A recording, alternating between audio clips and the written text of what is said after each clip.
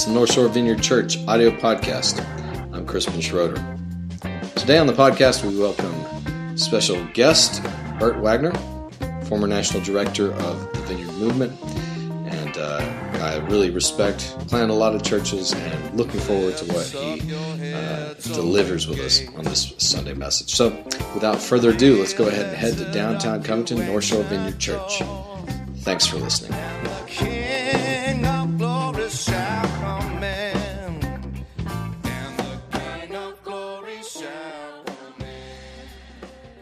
How blessed you are to have people like this leading. There's something very authentic about both of them. They're the real deal. And not only are they the real deal, they're ones that I preached a sermon that Crispin heard actually a few months back at the regional conference on going for the gold. And these are people that are going for the gold. They're not going to settle for the artificial. And I don't feel anything artificial here in the church. It doesn't feel real religious. It doesn't feel like that's dehumanizing in any way. Instead, I just feel the life. And I know that's there as a result of the kind of leadership that they're providing. And not only does Crispin is he a great musician. He is a great musician. I love that song that he led this morning, and then the comments that he made, because just this morning Evelyn and I got up and I was reading to her from Matthew about the lilies of the field, and don't worry, and why are you don't worry, just seek first the kingdom of God and his righteousness, and everything will be all right, and then he came along and led us in that song, which is, I told him I got to have a copy. He said, it won't come out till for 4 weeks. And I said, I got to have it before then, because that's just too good to wait for. But it's also good to be with you. I mean, I was blessed just walking down. We stayed down here at the Southern Hotel last night. A wonderful place to stay.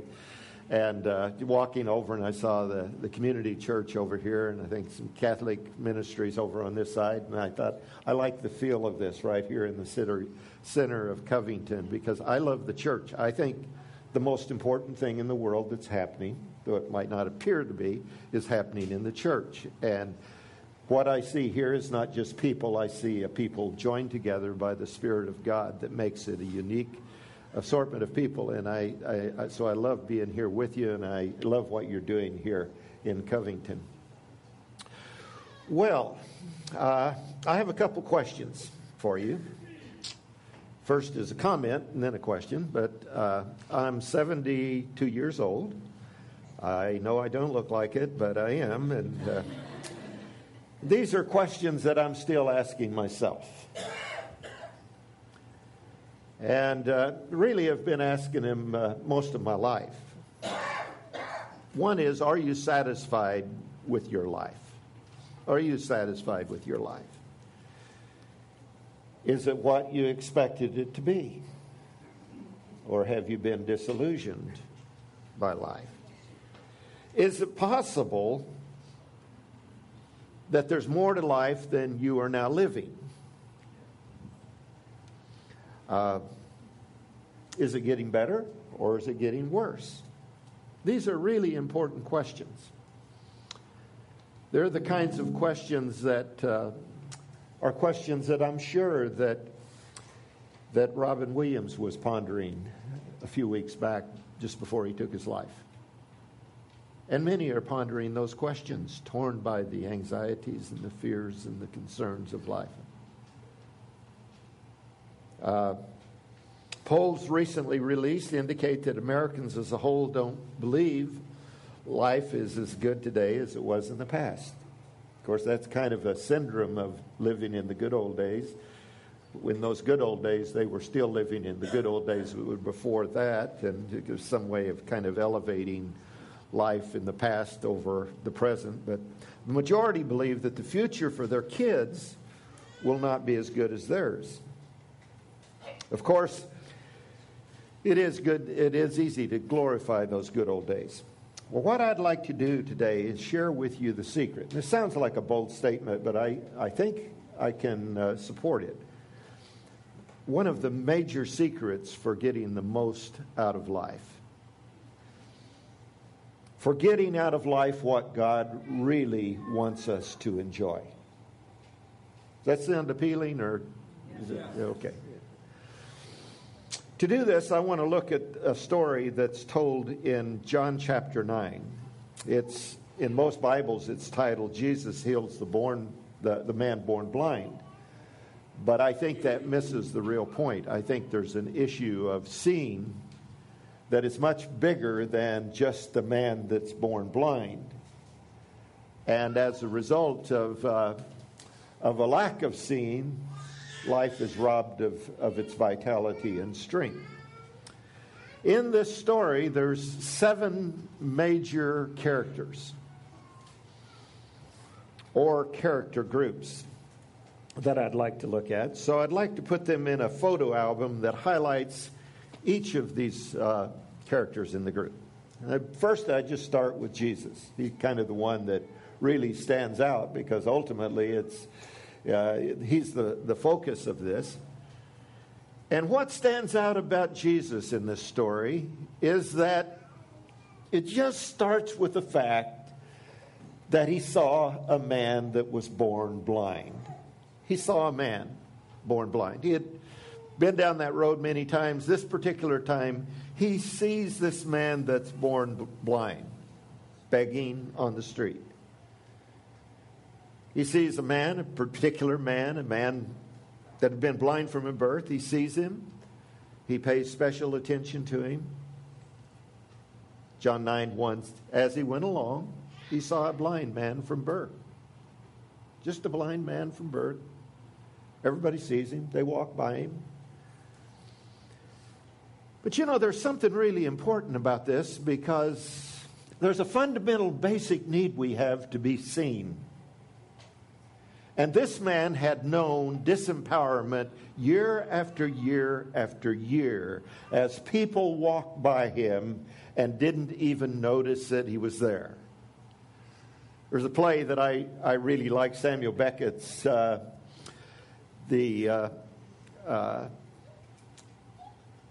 Waiting for Godot. And in it tells the story. In the first scenes, it's of these 2 beggars that are waiting for Godot to come because Godot's going to give them what they really need in life. And he sends a young boy, and the boy comes and says, well, Godot can't come. Second scene comes back, and it's the same thing. He comes, and the boy comes and says, well, Godot can't come today. But he will come. And Vladimir, one of the beggars, says, well, would you tell Godot that you saw us? And there's this pondering, and he stops and he says, you did see us, didn't you? You did see us, didn't you? You won't come back and tell us that you didn't see us.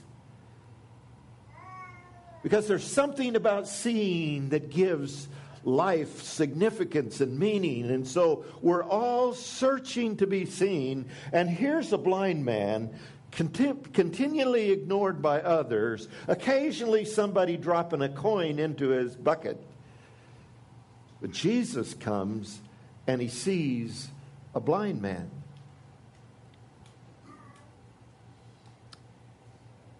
And the next thing that Jesus sees is that he's a man that God is doing something in. His disciples ask, who sinned, this man or his father or his parents?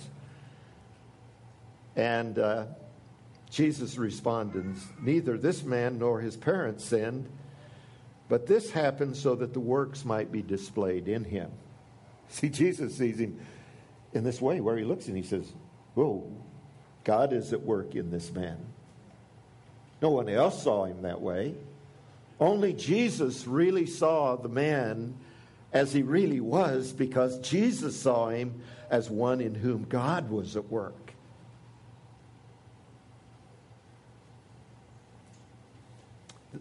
The third thing that Jesus saw was dirt. He spit on the dirt and made some mud, just ordinary mud, made with his spit, very earthly thing. Just sees those normal, ordinary things and says, these are something that can be used for God's purposes. Just the common, the ordinary.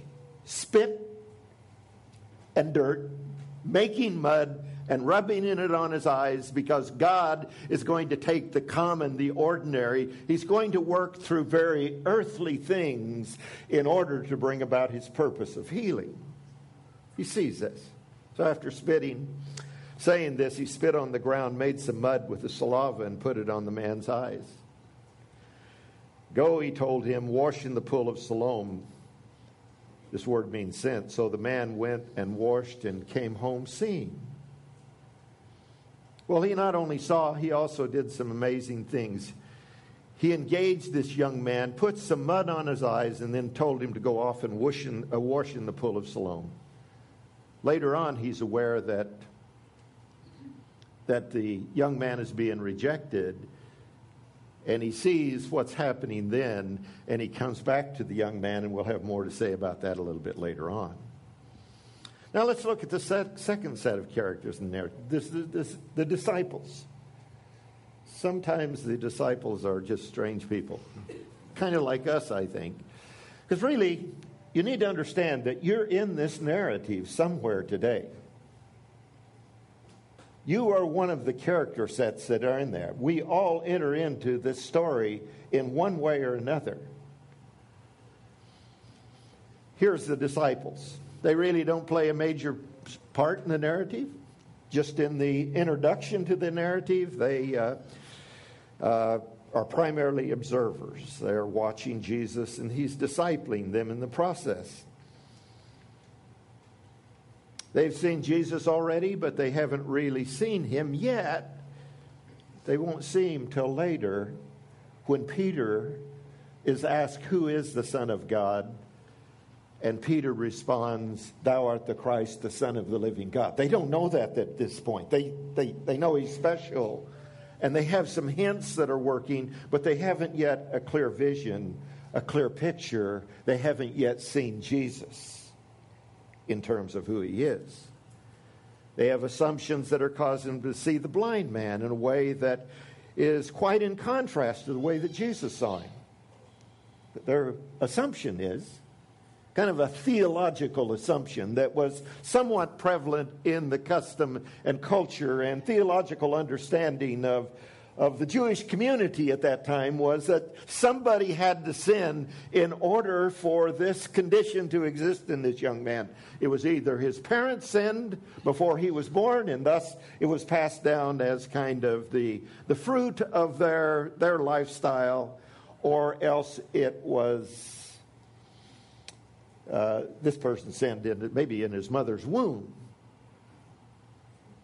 So they assumed that. His disciples ask him, Rabbi, who sinned, this man or his parents? So they see him either as a bad sinner or one who sinned in his parents, through his parents. And their assumption that blinded them to other realities was that blindness came because of someone else's sin. So that's just basically all we have of the disciples at this point. Probably more of us adjust into that situation than and that character role than most of the other characters here. Now let's look at the third character who really stands out as a major player in the story. He's the blind beggar. They have Jesus and the blind beggar. They kind of are the highlight. He must have seen Jesus in some kind of special way, because he did let him put mud on his eyes. It seems like you'd have to trust somebody a little bit if you're going to allow him to put mud on your eyes. So he must have seen that Jesus was very special. He must have, first of all, seen Jesus as some kind of healer.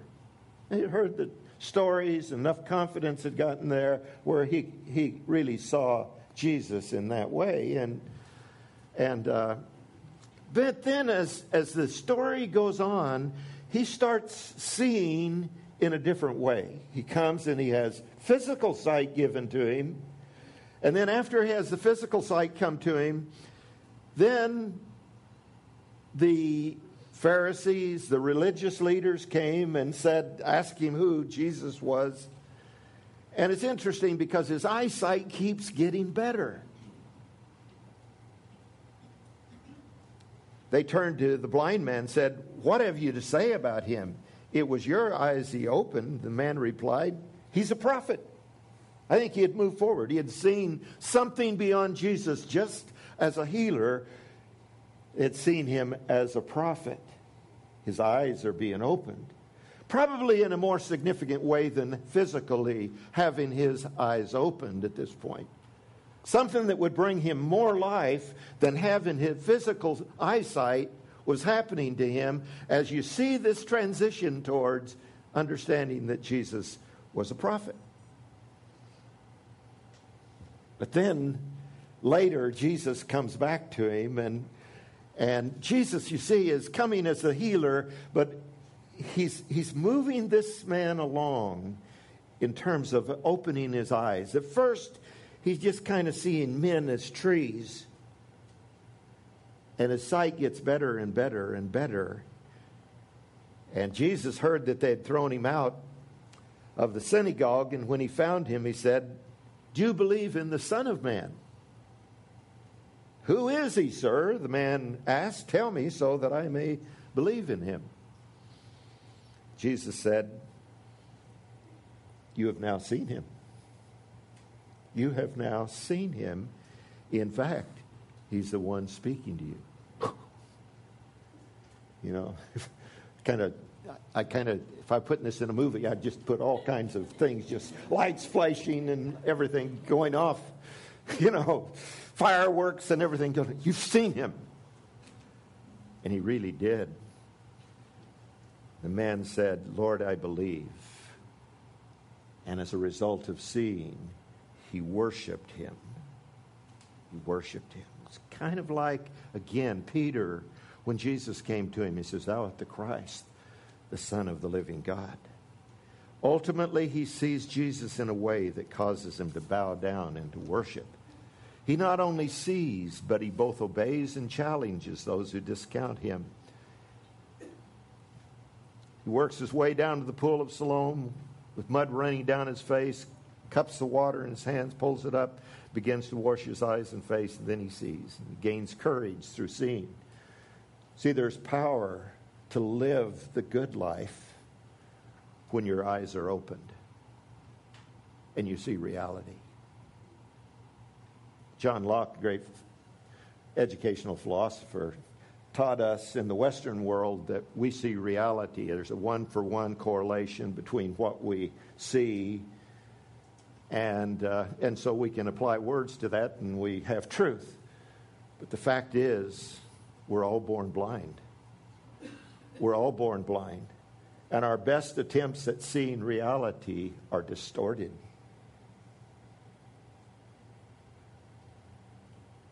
But God comes to open our eyes. Jesus comes to open our eyes.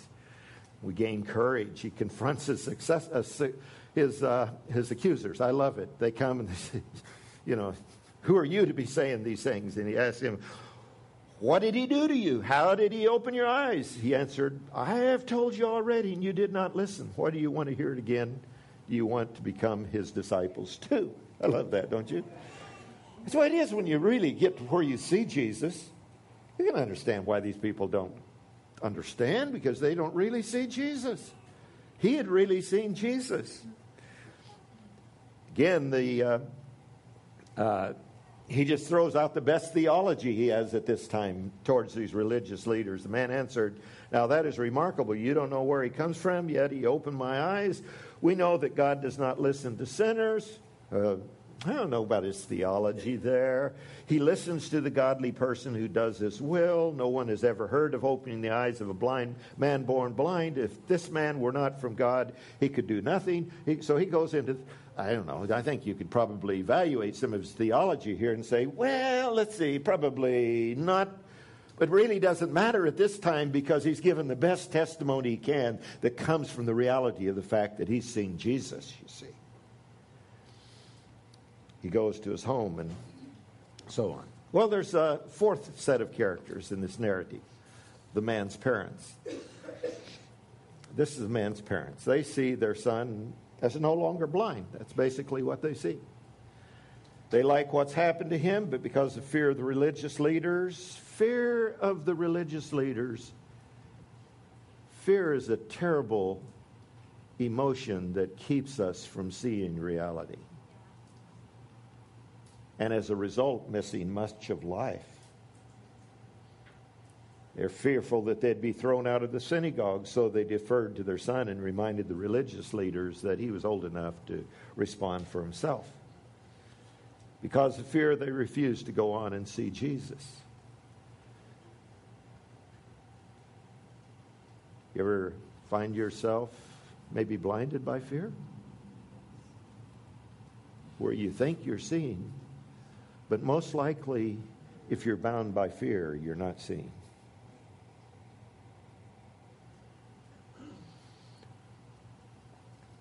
Then you have the neighbors and the ones who walk by the beggar every day. His neighbors and those who had formerly seen him begging ask, "Isn't this the same man who used to sit and beg?" I mean, you've been walking by him day after day. See, as in the story of Godot, no one had seen this blind man other than just kind of passing by.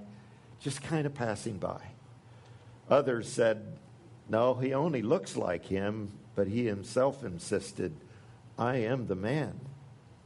"How then were your eyes opened?" they asked. And he replied, "The man they called Jesus made some mud and put it on my eyes. He told me to go to Siloam and wash. So I went and washed, and then I could see." Where is this man, they asked. So here's the ones that, again, just don't pay attention. They walk by these people every day. They never notice that there's a blind man. They don't know his name. They're not for sure that it's the same person. Neighbors, friends, co-workers, just not seeing the man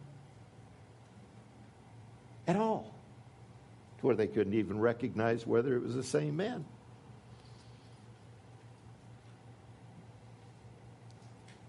The sixth set of characters that stand out are the protagonists, the religious leaders. And what they saw in Jesus was a religious deceiver. They saw him as a threat to their livelihood. Their jobs were on the line. So they attacked and ridiculed the beggar. You know, if you don't like the message, we'll kill the messenger. That was their approach. If it's threatening to you, then kill the one that's bringing the message. If the message is threatening to you, kill the messenger. So a second time they summoned the man who had been blind, give glory to God by telling the truth. They said, "We know this man is a sinner." He replied, "Whether he's a sinner or not, I don't know. One thing I do know, I was blind, now I see." Then they asked him, "What did he do to you? How did he open your eyes?" He answered, "I've told you already, and you did not listen. Why do you want to hear it again?" Do you want to be his disciples? Don't you like this guy? I like him. Kind of reminds me of Dana. You know, Dana, we were having dinner together last night. She just kind of tells it like it is, you know. I loved it. Then they hurled insults at him and said, "You are this fellow's disciple." Like this was an insult. And he turned it around and said, "We are disciples." I mean, they said, "We were disciples of Moses. We know that God spoke to Moses, but for this fellow, we don't even know where he comes from." And the man answered, "Now that's remarkable. You don't know where he has come from, yet he opened my eyes," and so on. To this they replied, "You were steeped in sin at birth. How dare you lecture us?" And they threw him out. So they saw Jesus as the deceiver, and they saw the former blind man as foolish. Well, I started this out by saying there were 7 characters, but I've only mentioned 6. Where's the 7th character? The 7th is the Holy Spirit. He's the unseen actor in this story. He's not mentioned, but as a believer, we must look for the Holy Spirit in every story in the life of Jesus. Because He's there. The Spirit is involved in every story. He doesn't draw attention to Himself, but we know He's there. We find Him by coming to understand what He does. Then when we see what things the Spirit does, then we highlight those things in the story. And we can see the Spirit's work in the narrative. Now, before I go further with this narrative, I need to make a few things clear. The first that we need to understand is that Jesus was a Spirit-filled man. He did what He did, living life in relationship to the Holy Spirit.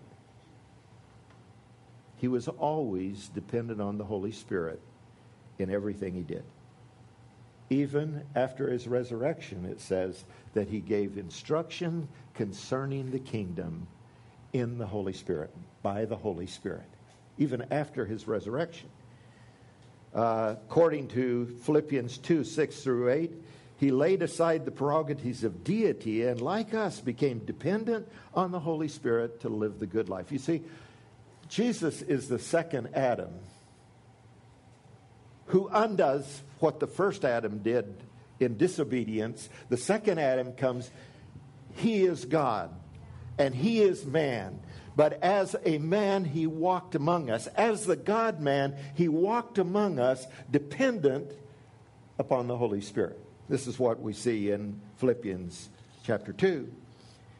In your relationship with one another, have the same mindset as Christ Jesus, who being in the very nature of God did not consider equality with God something to be used to His own advantage. Rather, He made Himself nothing by taking the very nature of a servant, being made in human likeness, and being found in appearance as a man, He humbled Himself by becoming obedient to death, even death on the cross. And we see this perfectly demonstrated in the fact that He was conceived by the Spirit and He was in the waters of baptism. Again, the Holy Spirit came upon Him, giving to us the model of the second Adam, so that He walked as one as we walk, finding life dependent upon the Holy Spirit. So we need to understand this, that the primary work of the Spirit is to help us see reality. Jesus walked this way, and one of the primary works of the Spirit is to open our eyes to where we see reality, to where we go beyond what John Locke told us, that we, just in the natural, we can see things as they are. We can have the Holy Spirit. This sounds great. Got any educators here? This is really important. In John's gospel, He's described as a teacher, a counselor. What do these have in common? They help people see reality. That's what a teacher does. It's what a counselor does. Kind of nurture you along to where you begin to see reality and adjust your life to reality. They help people see. He's the one who brings light. He's the illuminator. He's the great optometrist. Jesus says that His role is to cause people to see truth. Truth, not first as ideas. Truth as reality. The idea is that every person is somewhat blind to ultimate reality. And it's the work of the Holy Spirit to help us. See, everyone here is seeing in a different way today. Even what I'm speaking, you're seeing it in a different way. I haven't arrived yet. I'm confident of that. And I can't imagine what it's going to be like when I ultimately see reality in its fullest, which is going to come in the revelation of Christ, where John tells us it doesn't yet appear what we will be. We don't yet see it, but when He comes, we will be like Him, and we will see as He sees. Wow, that's exciting. but the future coming kingdom in the work of the Holy Spirit is available to us today to be transforming our ability to see reality. He's the one author called him the go-between God. He stands between men and reality to give us a clear picture of reality. He's like a tour guide taking us through life and saying, notice this, or look, you see Jesus going along. The Holy Spirit says, look, blind man here. Pay special attention to that. I love living this way because it just changes everything when the Holy Spirit is bringing your attention to it, you see. So one of his works, as I might say, a primary work, is to give us a God's eye view of reality. And you don't have to be a theologian or a philosopher to come into contact with reality by just this ongoing work of the Holy Spirit that's available to every one of us.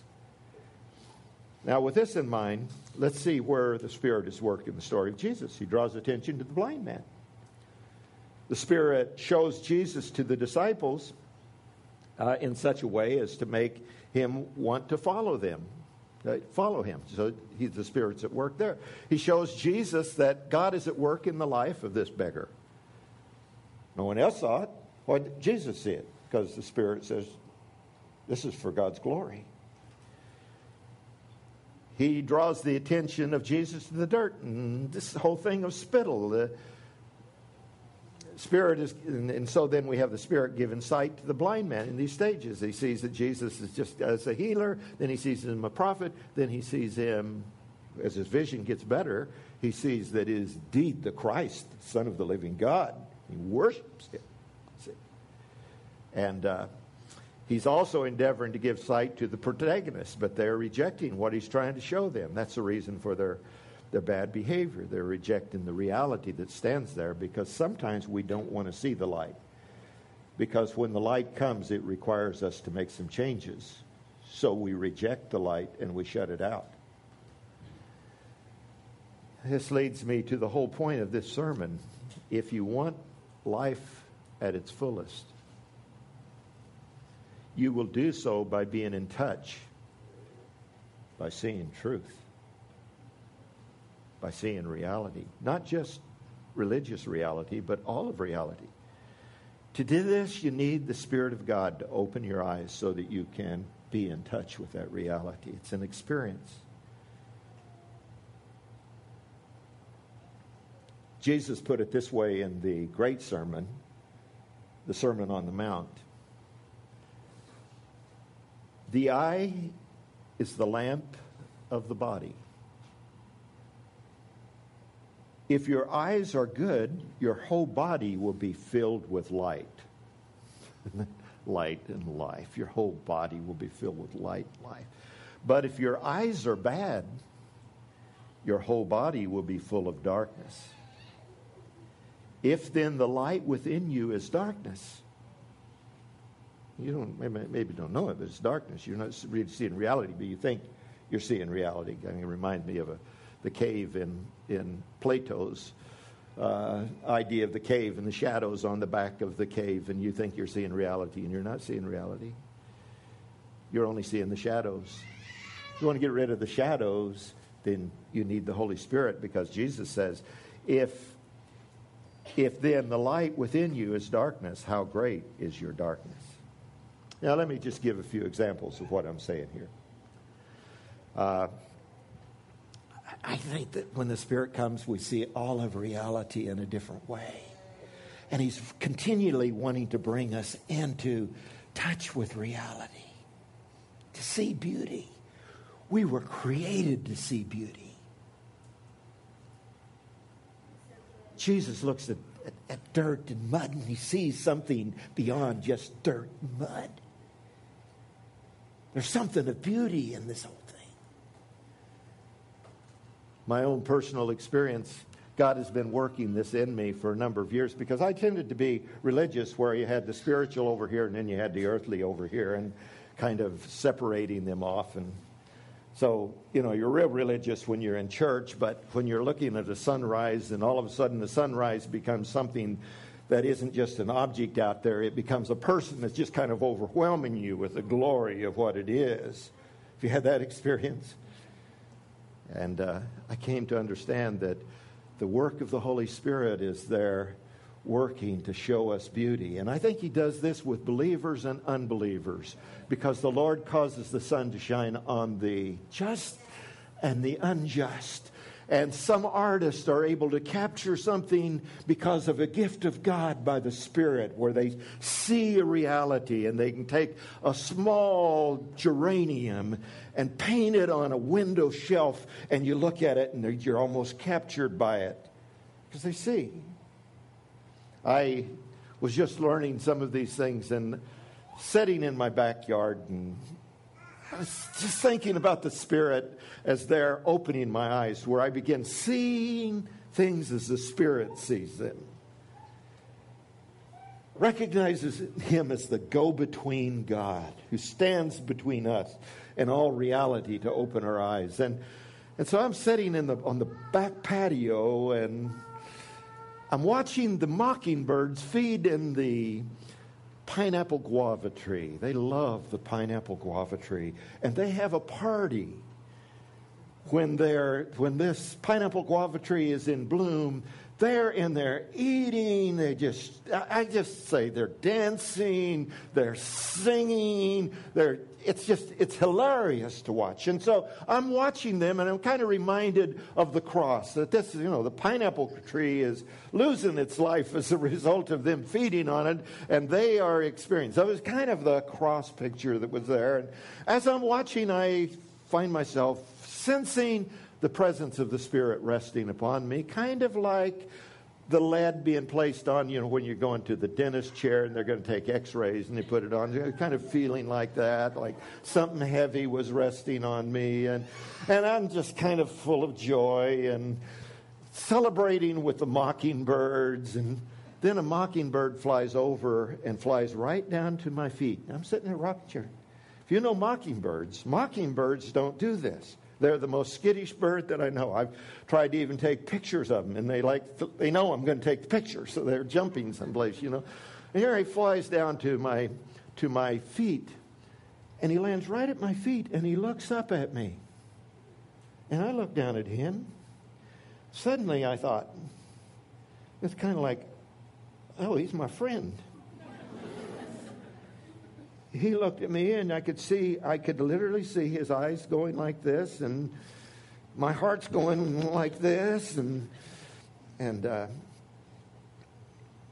so I looked at him, and I was just about to explode with joy, and I can still see his eyes as I talk.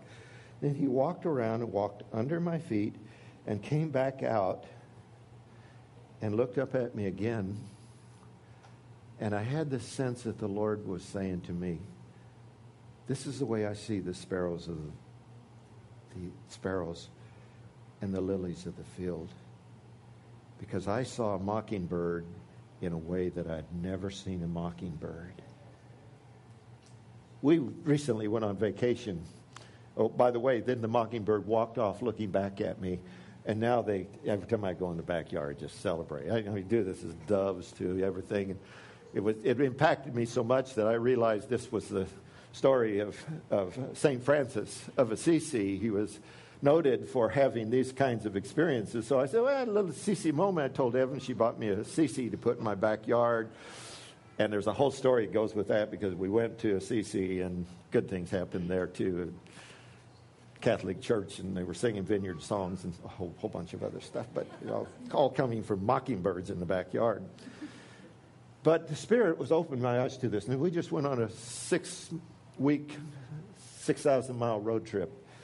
And I'll tell you, we traveled with the Spirit as kind of a guide. We saw things on that trip that we had never seen before, because that's the work of the Holy Spirit. See, the reason we have to have Disneyland and all of these spectacular things is because we're blind to just what's around us, everywhere, where everybody can enjoy it. So that's an example just in the natural. But the thing of seeing others as Jesus sees them. Seeing real beauty in others that maybe we haven't seen. I just think about how easy it is for men to get captured by pornography. You know why? Because in men, there's this basic desire to see beauty. And it's like, this is beauty? No, that's airbrush type of stuff. That's not beauty. If you really saw the person, your heart would break. Your heart would break. Not long after my wife and I got married, we were driving down the street in Houston, and as we drove down, a prostitute was walking on the other side of the street, and when I saw her, suddenly I became overwhelmed with grief. Just overwhelmed with grief. Because I saw this young lady in the way that the Spirit saw her. And it wasn't condemnation, it wasn't guilt, but neither was it an objectifying her as a sex object. But I saw her as God sees her. Saw her. Changed everything. Everything. It's like Jesus. There's a person that's made in the image of God, who has become an object, a toy of someone else's gratification. As the Spirit see her. It's changed my whole attitude through the years as I don't always practice this. I know what it is to slip into darkness and start seeing people and judging them. See, judgment stops whenever you see by the Spirit. You don't judge others. You see them with God's Spirit. Of course, seeing others in this way is not the ultimate thing of seeing nature and seeing others, although these are life transforming. I mean, if you see your wife like the Spirit sees her, you'll love her to your dying day, and you won't want to do anything other than bring joy and fulfillment to her. That's the way that it is when the Spirit comes. He changes the way you see. You see reality. You see by the Spirit. But of course, the greatest thing is what the blind man experienced when he saw Jesus for who he really is. See, it's easy to see him as just a good teacher. Just a good teacher. What a wise man he was. I've had the privilege of interacting with my Muslim friends, and I was in Jordan and Lebanon, and we met with religious leaders there, and they asked me to talk about Jesus. Maybe 150 of religious leaders, social leaders, and so on, and they want me to stand and talk about Jesus, and I was a little bit threatened by that. But, in interacting with them, I found that these people knew a lot about Jesus. Matter of fact, they knew a lot more than some Christians know about Jesus. And they were very conversant with me, and whenever I sat down to have a talk with them, they wanted to interact with me about Jesus. Some of the leaders that I met with, it just shocked you that we talked about Jesus with these leaders. But the fact is, their eyes yet haven't been opened. And in the whole torment that's taking place in the Middle East, if we could have a concerted prayer of God's people, that their eyes would be opened. They have an understanding that has gone so far, but it would change the Middle East in a moment if their eyes were open, and if the eyes of many people who claim the name of Jesus had their eyes open to where they really saw Jesus for who he is. Transform. I'm doing all right time-wise, aren't I? Keep on going. Yeah, okay. I just tell this story, and I've told the story about my older grandson who was a rascal, and he was just a real problem. and he was encountered by the Lord, and we saw a transformation. Well, I'm living in a new exciting thing in this because my second oldest grandson, on Father's Day, when we got together as a family, he wasn't there because he was on drugs and he was sleeping on the street and he was in a crack house and that day we didn't know where he was. We didn't know where he was. Evelyn leads in prayer on Father's Day and to bless the family and to bless the fathers. And she prays for Tyler. And we all start weeping because Tyler, we don't know where he is. We don't know what's happening to him. We know he's been at the crack house. They closed the crack house. We don't know where he is. But you know, my prayer is always, Lord, just open people's eyes, and first of all to see the reality of where they are, because that's what the Spirit also shows us where we are. And I'm praying that for you today, that the Spirit will show you where you are. What are you not seeing? And, well, what we didn't know was he was sleeping in a van at the state park, and two other guys and a sick dog, he said. And he said, my eyes were suddenly opened to where I saw myself, and I saw the reality that I was in. That's the Spirit of God. The Spirit says, convict us of sin and righteousness and judgment. That's just to open our eyes to the reality that's there. And so he said, hey, it'd be better for me if I were at home. So I'm going to go back to my parents, just ask them if they'll forgive me and invite me back. And he did, and they did. But he hadn't yet really seen Christ. Well, he loves to fish.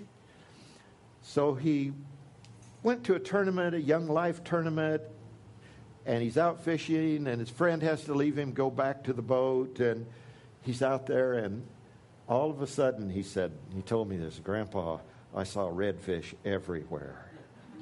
He said there were hundreds of redfish, and I cast out, and I hooked a redfish, and I cast out, and I hooked a redfish, but none of them win the tournament. But he said a voice spoke to me, and I heard that voice so clearly, and it said, that's enough.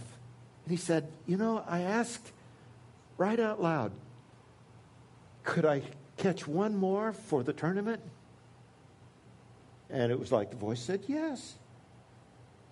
He cast out, and he caught the tournament winner. And at that time, he said, I saw the Lord across the water. And his life has been changed radically. We get together and talk 2 or 3 hours about the good things of the Lord, and amazing transformation that takes place when our eyes are opened. Well, see, what the Spirit wants to do today is he wants to heal some eyes. He wants to heal some eyes. And I'm going to ask the ministry teams just to come up. And we're going to have opportunity for you to receive prayer. Maybe you haven't been seeing your spouse and in the way that God sees her.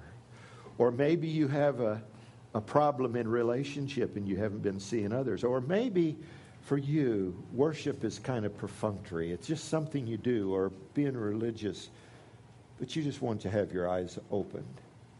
I'd like for you to stand with me, please. And I think the Lord wants to bring some new sight. Maybe life's just dull for you. You don't, you drive by beauty every day and you're not seeing it, and it's empty. And He's saying, I want you to have fullness of life. And so these are going to be here to pray with you, but I'd like to pray over you first of all. Lord, I thank you for the church here, North Shore, Covington. Thank you for these men and women. Thank you that you brought them here today. Thank you that you're at work in their lives. I pray blessing upon them, Lord. I speak blessing over this community of faith. And I ask, Lord, that there would be something imparted today in the sight that would result in great faith in this community. I pray, Lord, that you would quicken this message to their hearts.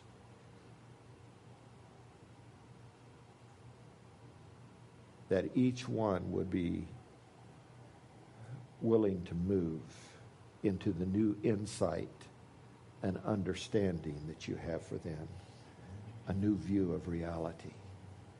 Those that haven't come into a personal relationship with you, may you reveal yourself to them today.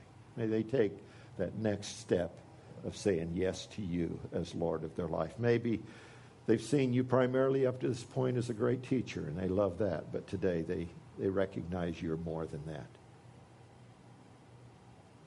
So open eyes, heal eyes, in Jesus' name. Amen.